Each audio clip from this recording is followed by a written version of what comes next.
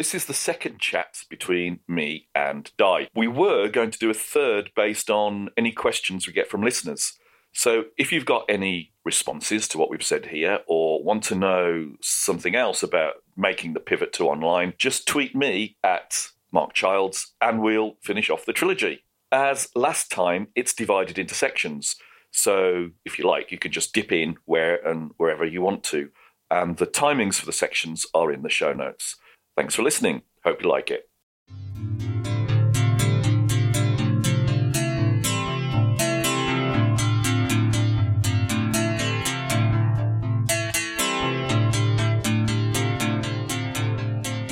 The things that I want to look at today, please. Supporting different types of students' inclusivity and accessibility, which is something we touched on before when you mentioned the Canon style, which I thought was really interesting and really helpful. Supporting collaborations, do's and don'ts, which I thought was a really interesting area. And health and digital well-being, about staying offline. And I'm going to add an extra thing in because I got an gorgeous email from one of my lovely students and it was, I'll paraphrase it, to all my teachers. I'm really not feeling any motivation at the moment. I'm probably going to hit a not achieved, maybe an achieved, but if I try my hardest, maybe I'll do better, but I'm really not feeling it. I'm terribly sorry. I want to try, but I can't. And I wrote back to him saying, well, pretty much a lot of people will be feeling that way. At the moment, you need to focus on what gives you joy with your whānau and your friends, and everything else we can manage with time and patience. So the what makes it even more stressful and interesting, challenging at this moment is our students' health and well-being in the middle of a crisis. So there's 3 areas, and the third area, the health and digital well-being. Yes, so we talk about those as 2 different things, I think, because they are, one of them is there'll always be anxieties around moving online. But of course, overwhelmingly, we've got this massive other thing going on at the same time.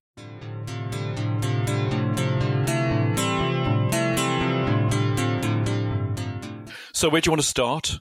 I think if we go to the first ones, and let's just go through that list, supporting different types of students, inclusivity and accessibility. I think one of the things that happens when you move from a face-to-face environment to an online environment is it's not that suddenly students are disadvantaged. It's that the patterns of advantage and disadvantage are going to change. So one of the things you find in a face-to-face environment is that there are some people that are really effective at doing that, and some people that are less effective, and so therefore it's not as inclusive an environment for those people. One of the things I've noticed, and I think we've had this discussion loads of times before, is that there are some people who are very effective at verbal cueing, about recognizing when to participate, when in negotiating those sorts of relationships in a face-to-face environment. But they then require those sorts of things in order to maintain that level of privilege within that sort of space. And this is one of the reasons why it needs to be negotiated rather than simply accepted, is that they are moving then from a position in which they are dominating that face-to-face environment into one in which maybe other people then start to have more of an ability to communicate. We have some people that are actually quite shy in a face-to-face environment and then suddenly blossom when they move to an online environment. And the slang word for that is textrovert, which is which I kind of like. However, there are other situations that are happening as well when you're moving into an online environment, one of which is accessibility as far as simply connectivity. Yeah. So some students won't have access to laptops. They might not have great internet connections. There might not be a laptop in the house. If you're presenting tasks that need to be printed off, they're quite unlikely to have a printer. And in an environment like this where everybody has to stay at home, they can't go off and get it printed out. So those are the sorts of things that need to be considered as well. Or even if there is something within that house that enables them to get online, then they might not have access to it all the time because they have to share it with other children in that environment or with their parents or whatever. So those are some of the issues that need to be taken into consideration as well. Unfortunately, there's no real way around having that kind of online interaction to some extent, because that's our main mode of communicating with people at a distance. You could post stuff out to them and print it off yourself, but that's not really very effective either. You can make some of the tasks available over a mobile phone, and a lot of situations people have got access to mobile phones where they don't have laptops. So you could make the platform on which some of those activities are located mobile accessible, and then they can access it through their mobiles and get onto the website, as long as you can then read it properly on that website. So we've got the accessibility issue, which is just about the technologies, but also there's accessibility around different forms of sensory disabilities, motor disabilities, those sorts of things.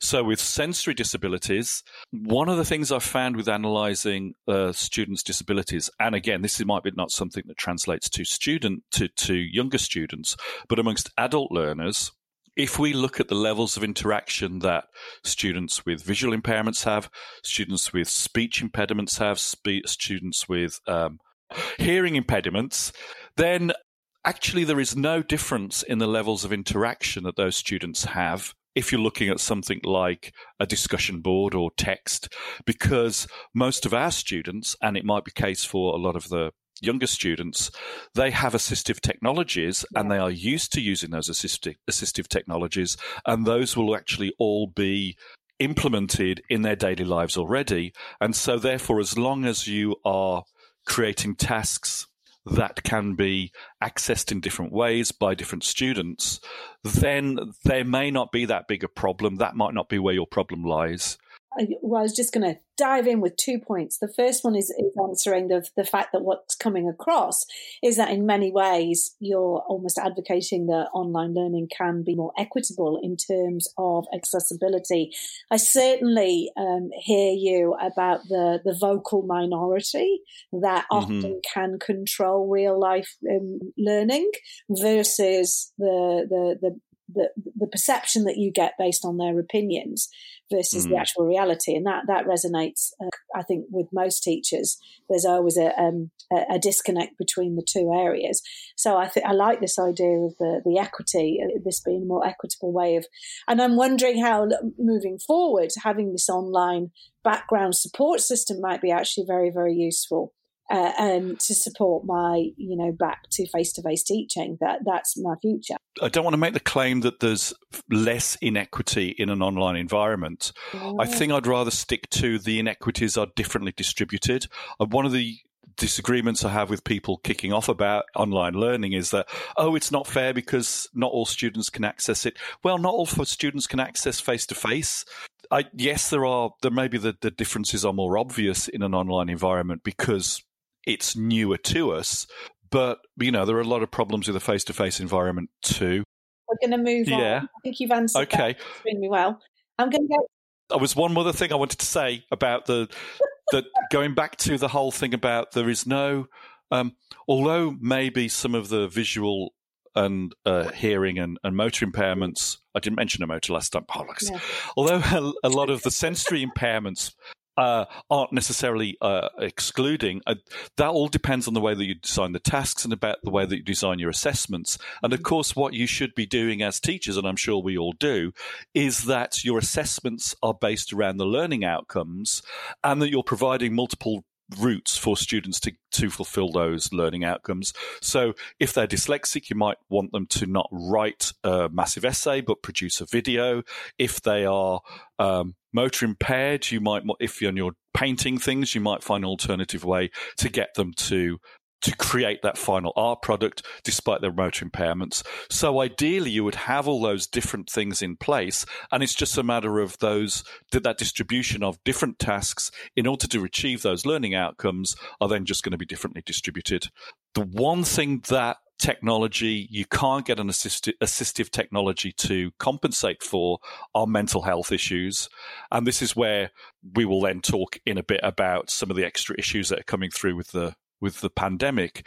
But even so, putting students in an environment where they're having to maybe use the technology they're not familiar with or post their ideas online and therefore be exposed to the rest of the class, those then may trigger a lot of mental anxiety issues that wouldn't have existed before or might have existed in a different way or for different students. So some might have a problem talking in class. Some people might have a problem talking online. Those different anxieties are going to flare up in different ways. And it's a matter of you as a teacher being aware of those differences, but also maybe enabling your students and empowering your students to pick up on those things for themselves and be able to articulate those things themselves and think through some of the issues they might be facing. The issue with teenagers is, by definition, we haven't got that necessary level of self-reflection. As you understand, and developmentally, they're not there, and so often we are putting out fires with mental health issues and sort of reflecting back behaviour and comments and saying, whoa, this gives me an indication that this is going on. I think personally for in drama with the students, because of the relationship that we have developed in classes, there is a very high trust model. There's a very high safety model. My mantra, if you like, which is not mine, it's stolen from other greater people than me, is, well, you can't take a risk if you don't feel safe. So if you want to take risks in drama and creativity, you've got to feel safe. And that is something that will translate to an online environment because it's relationship based. It's got nothing to do with the technology. That's to do with the relationships. And that's why teachers are brilliant and amazing and different from people who write books. Yeah, and we said this last time as well, I think, which was that this is why you need those trust mechanisms and those safety mechanisms that are built up in a face-to-face environment, they need to be relearnt for an online environment. You can build them up not necessarily to the same extent, but you can build them up by giving students a chance to play with those environments, to make those one-to-one connections, to maybe even go off and create their own separate little sets with stuff that they're familiar with, like Google or Google Hangouts or WhatsApp or whatever. And those are the sorts of things that if you give time to will then pay off in the long run because you've got those sorts of mechanisms for creating that kind of support.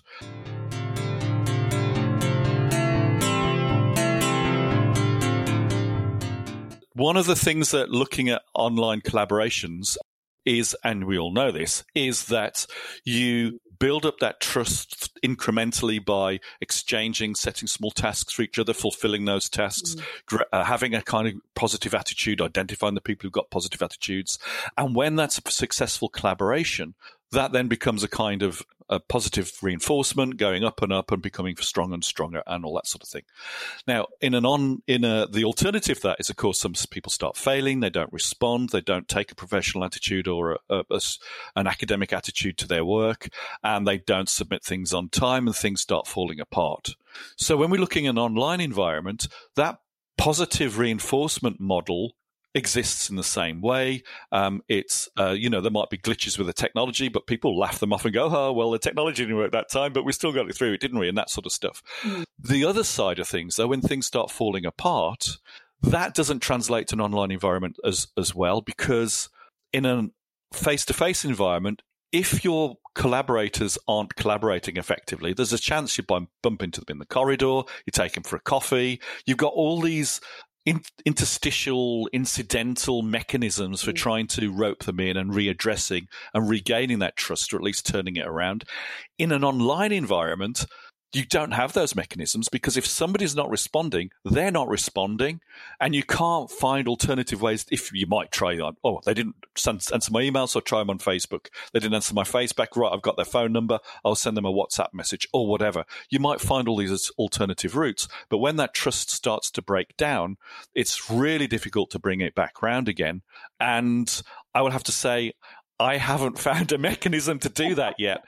The only thing I can suggest, and this is the only thing that does work, is to try and preempt some of that by, when you're setting collaborative tasks, spending that time teaching your students how to collaborate, what to do, how to resolve conflict, what are the processes that you go through. And it's incredible that even at an undergraduate level or a postgraduate level, where we insist on students being able to collaborate, we just throw them out and go, right then, you form a set, you collaborate, we want this report in 3 months, and then in 3 months they take a look at it. And it doesn't work like that because there are skills, intrinsic skills, that need to be taught in order to be able to collaborate effectively, and you have to be transparent about those and take people through that process. I think for just looking back on my own team, doing a bit of what the kids call flexing, one of the things I really focus on is meta learning, and the fact that when those opportunities for those teaching moments come up in class, and you actually say, well, why is this working? And I spent a lot of time with my year nines saying they worked as an entire class. In fact, they kicked me out of the room and said, you're not allowed in, we're not ready for you to see it. And I had a door open, listened through. And I said to them, what made it successful? How did you manage to achieve what you achieved? And they were able to analyse, the behaviours that were helpful.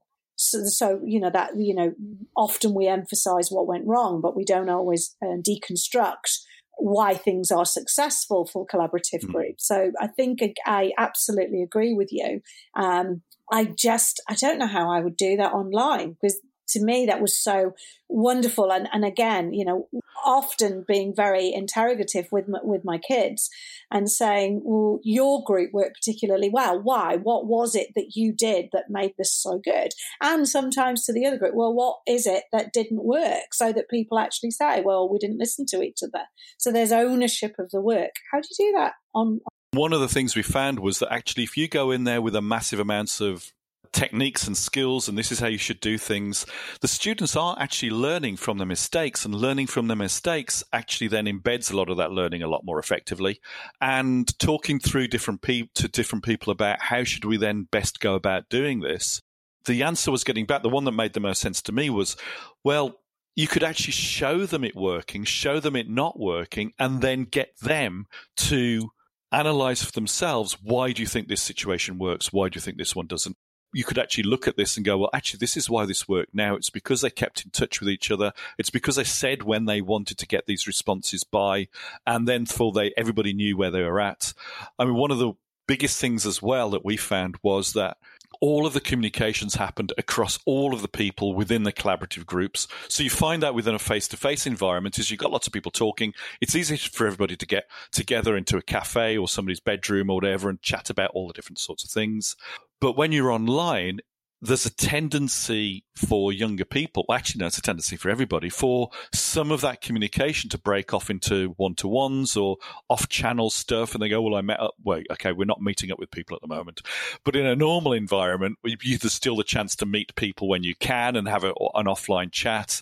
That's how some of that trust then starts to break down, because not everybody's privy to all of the conversations, and so therefore people start feeling excluded. So you have to make sure that there's a channel by which all of that sort of stuff can come together in order for people to be able to feel like everybody knows what's going on.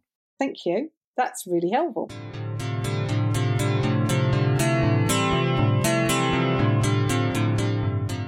Are we on to health and digital web? We've covered that, haven't we, really? Health and digital not really, because there are some things specifically that I wanted to say about that, which are really, really obvious, but sometimes people forget. Okay. Health and well-being, there's a thing called digital well-being, and it's a whole set of different techniques, and I can give you a link for that. It's in the UK, we have this sort of quasi-autonomous non-governmental organisation that deals with all the e-learning kind of stuff for further education, higher education, called JISC. And JISC are brilliant. They fund lots of really interesting projects over the years. The people are really friendly. I'm saying all this because they might get some more money out of them. No, that's not why. They've done this thing called the digital well-being thing, and they have all these categories. And one of the most important things is knowing when to turn off. And I think this is one of the mistakes I've seen with a lot of people going into a lot of schools going into, oh my God, we've got to do everything online, is, well, we used to have lessons that were from 9 till 3:30 or whatever. And so therefore we've got to have the students online from 9 till 3:30 because otherwise it's not the equivalent sort of situation. That's horrendous. I was looking at it was a kindergarten class, and it was, so it's, tell it's the US because it's kindergarten.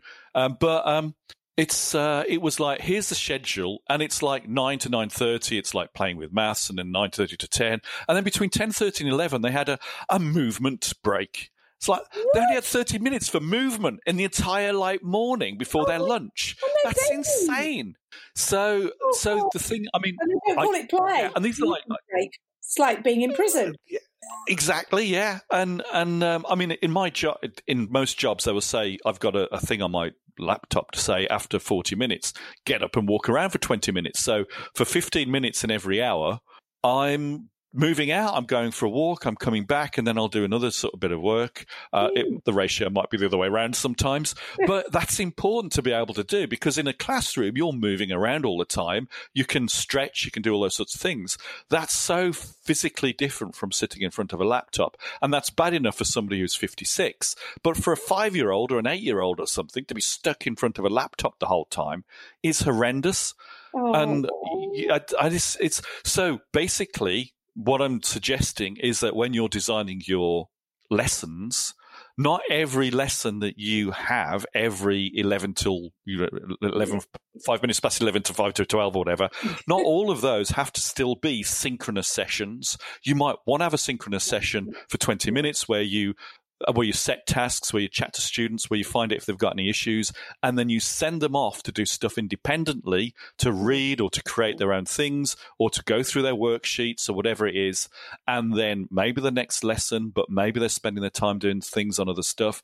And then the next time you have a scheduled meeting, you bring them back, you have a discussion, you do the thing that synchronous stuff is important for, which is community building, which is communication, which is all the affective types of things, the social stuff. But also, I think there's this thing called convergence.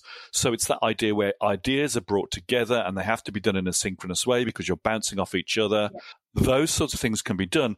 But that's not what you were doing for 2 hours in a week or 4 hours in a week, however much you were scheduled for. You're only doing it for 20 minutes or an hour. That's all the only stuff that you need to be doing synchronously in your Zoom meeting or whatever. But yes, so it's a matter of thinking through, where am I disseminating information, email it out, or use whatever mechanisms you've got for just sending the information out, conveyance of that information. A more flipped model, flipped classroom. Yes, yeah, it is. Yeah, and so, but whereas actually within a classroom, you might have been setting that task in the classroom because that's the problem with the flipped model. I mean, I don't know if you ever tried the flipped model, but I've done that with adult learners. How did you get on with the flipped model of learning? It was hilarious. So I put some information out for my year 13s. Then I said, okay, we're gonna check. And I knew they hadn't done it. I just knew that they hadn't. So because I'm evil, I did this. I made a quiz and I set it up. I don't know whether you know the type of quiz where until you get the question 1 right, you can't get question 2. So and they were competing in teams, and they're fabulously competitive. So basically, what I had to do was set this big quiz. So they were all fighting to get to the number 1 to beat each other, and then they finally looked at the equipment, so at the resources. So I was like, well, that was interesting. So I do think about ownership of learning. I think it probably takes a bit longer, and you probably need to make it a smaller thing that I do. I've done it with adult learners, and it's like, well, okay, so before you get to this session, and I've done it myself, I've gone to workshops and think, well, no, actually, I do read the stuff because I'm a nerd, but most people don't. Yeah. There has to be consequences, and we did it in a fun way, and the consequences were you're going to let so and so beat you, and fortunately they're such a good fun group that was enough of a motivation. and that whole gamification, like turning it into a competition, I mean that works on about half your students, so half your students will actually want to win. I don't work well, is that kind of thing. Do you work well under pressure? It goes back to the personalities of the children in the classroom. Some will fall apart. Yeah, exactly, and some will really thrive on that. So, but it's another tool in your toolbox to try and get them to do it. But this is the thing about it, when you're in an online environment, you don't have that control. And the students are not within that sort of thing. So one of the things you can do is take some time to learn some of those self-motivation, self-direction skills to find different ways to manage it, like making it competitive or saying there's a time limit. You've got to set time limits because that's the only way. You've got to impose some structure. Oh, yeah, absolutely. But not too much because, it's a bit mental at the moment. Yeah, exactly. That's the other. What I did, I had an assignment that I'd sent out to my year 10s, which was actually a mop-up for work that they should have completed at the end of the term, but I was, away. And so I was really impressed with Google Classroom, because you have that lovely thing where you can just flip them a note. And all I did was I sent them a message saying, hey, are you okay with this assignment? Do you need any help? Rather than, you haven't sent this in. It was I think it's okay. And my favourite response was from a child who hadn't sent it in. And are you okay? Are you okay with this assignment? Is everything all right? And they went, yep. Still haven't got the work. Like, I'm okay with this assignment. I understand it. I'm just not doing it. Yeah. And I mean, at the best of times, trying to be learning, doing that initial thing where you're being self-motivated, self-directed, pacing yourself, getting the stuff done in enough time is stressful enough as it is when you're first starting to do that. I mean, the transition to higher education, that's one of the most stressful things, is you don't have a teacher there telling you what to do all the time. And unless you've got a parent that's sat at your back telling you what to do all the time, then you don't have that sense of structure. And so therefore students are going to fail. And it's at that sort of stuff. They might be completely competent at the subject matter, the subject discipline, but they're not very good at the self-discipline, because actually it's a really difficult thing to learn. And I mean, I still haven't learned it. No, and they're young. You mean that's it? Our students are young. One of the things that you can do in order to enable some of that extra peer learning to go on is there's kind of like some of the modes we've talked about already, which is the conveyance mode, which is pass that information on. You do that asynchronously. You can exchange basic ideas asynchronously. You can make sure that through discussion boards or through email or whatever that sort of text-based thing is. And then you can do the convergent stuff, which has to be done synchronously, community building, exchanging ideas. And that's really completely off asynchronous or completely synchronous. But there's a mode in between, which is a lot of these software enable you to do, which is actually just log on and you're not necessarily talking with somebody all the time, but they're just sitting there. It's like, I've got my little icon in the corner, like on Skype, it's just a little box, and then somebody go, oh, are you there? I can't get my head around this. And then you go, oh yeah, so how's it going? And if it's like a study date, basically. So if you could get your students to actually pair up like that, or go into threes or fours or whatever, to form those little study groups. Yeah. They all log on at the same time. You don't have to be there. They can choose whatever time they like to fit in around their schedule or their shopping trip or whatever. And then they all log on at those times, and they all can then help each other through. And also there's a little bit of peer pressure to make sure that they're doing that work at that particular time. That's very cool. Yes, because that's what happens in the class.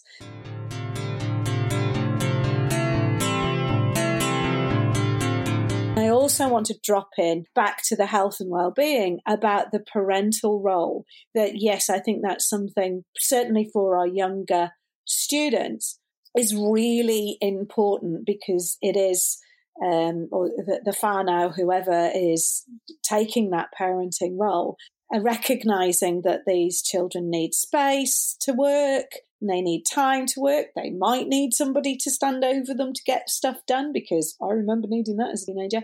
Or they might not be in a space where they can cope with any of this, because they were already having existential angst over climate change. And then this double whammy. In a situation like this where you're locked down as well, there's a whole set of other things. I mean, some of the things that you might want to, the students are under stress, they're anxious. Some of I grew up with people that were never at home and were always around their friend's place because they had abusive parents. And so therefore you've got some students who are going to be contending with that. They're locked at home with a parent that really they shouldn't be left alone with. And those are the sorts of situations you're going to be anticipating with your students. And also, the whole fear thing, there's all that going on as well. And so therefore, being generous about your students, not assessing. The OU where I work has dropped a lot of its assessments. Their students are adults, they're all adult learners, and yet they're understanding there's mitigating circumstances, and therefore they're dropping having assessments. They're giving people longer to do it. I've heard some parents going, you know what, just forget about school for the next few months, and then when my child's ready, I will then reintroduce them to school, and then when it's all over with, then they'll be in the right frame of mind. So I feel there's been an emphasis in New Zealand about that, a recognition that we want our children to be healthy and well. It serves no one's interest do have a child who's managed to get all their assessments in and is a quivering wreck in a corner. And I think that has come across really well, certainly in New Zealand. I don't know UK. So I just wanted to add that bit into the health and wellbeing section. Right, I'm going to stop now. Okay. That's been brilliant, Mark. Once again, this was so helpful and fun and educational. Thank you for your time. Oh, that's a pleasure.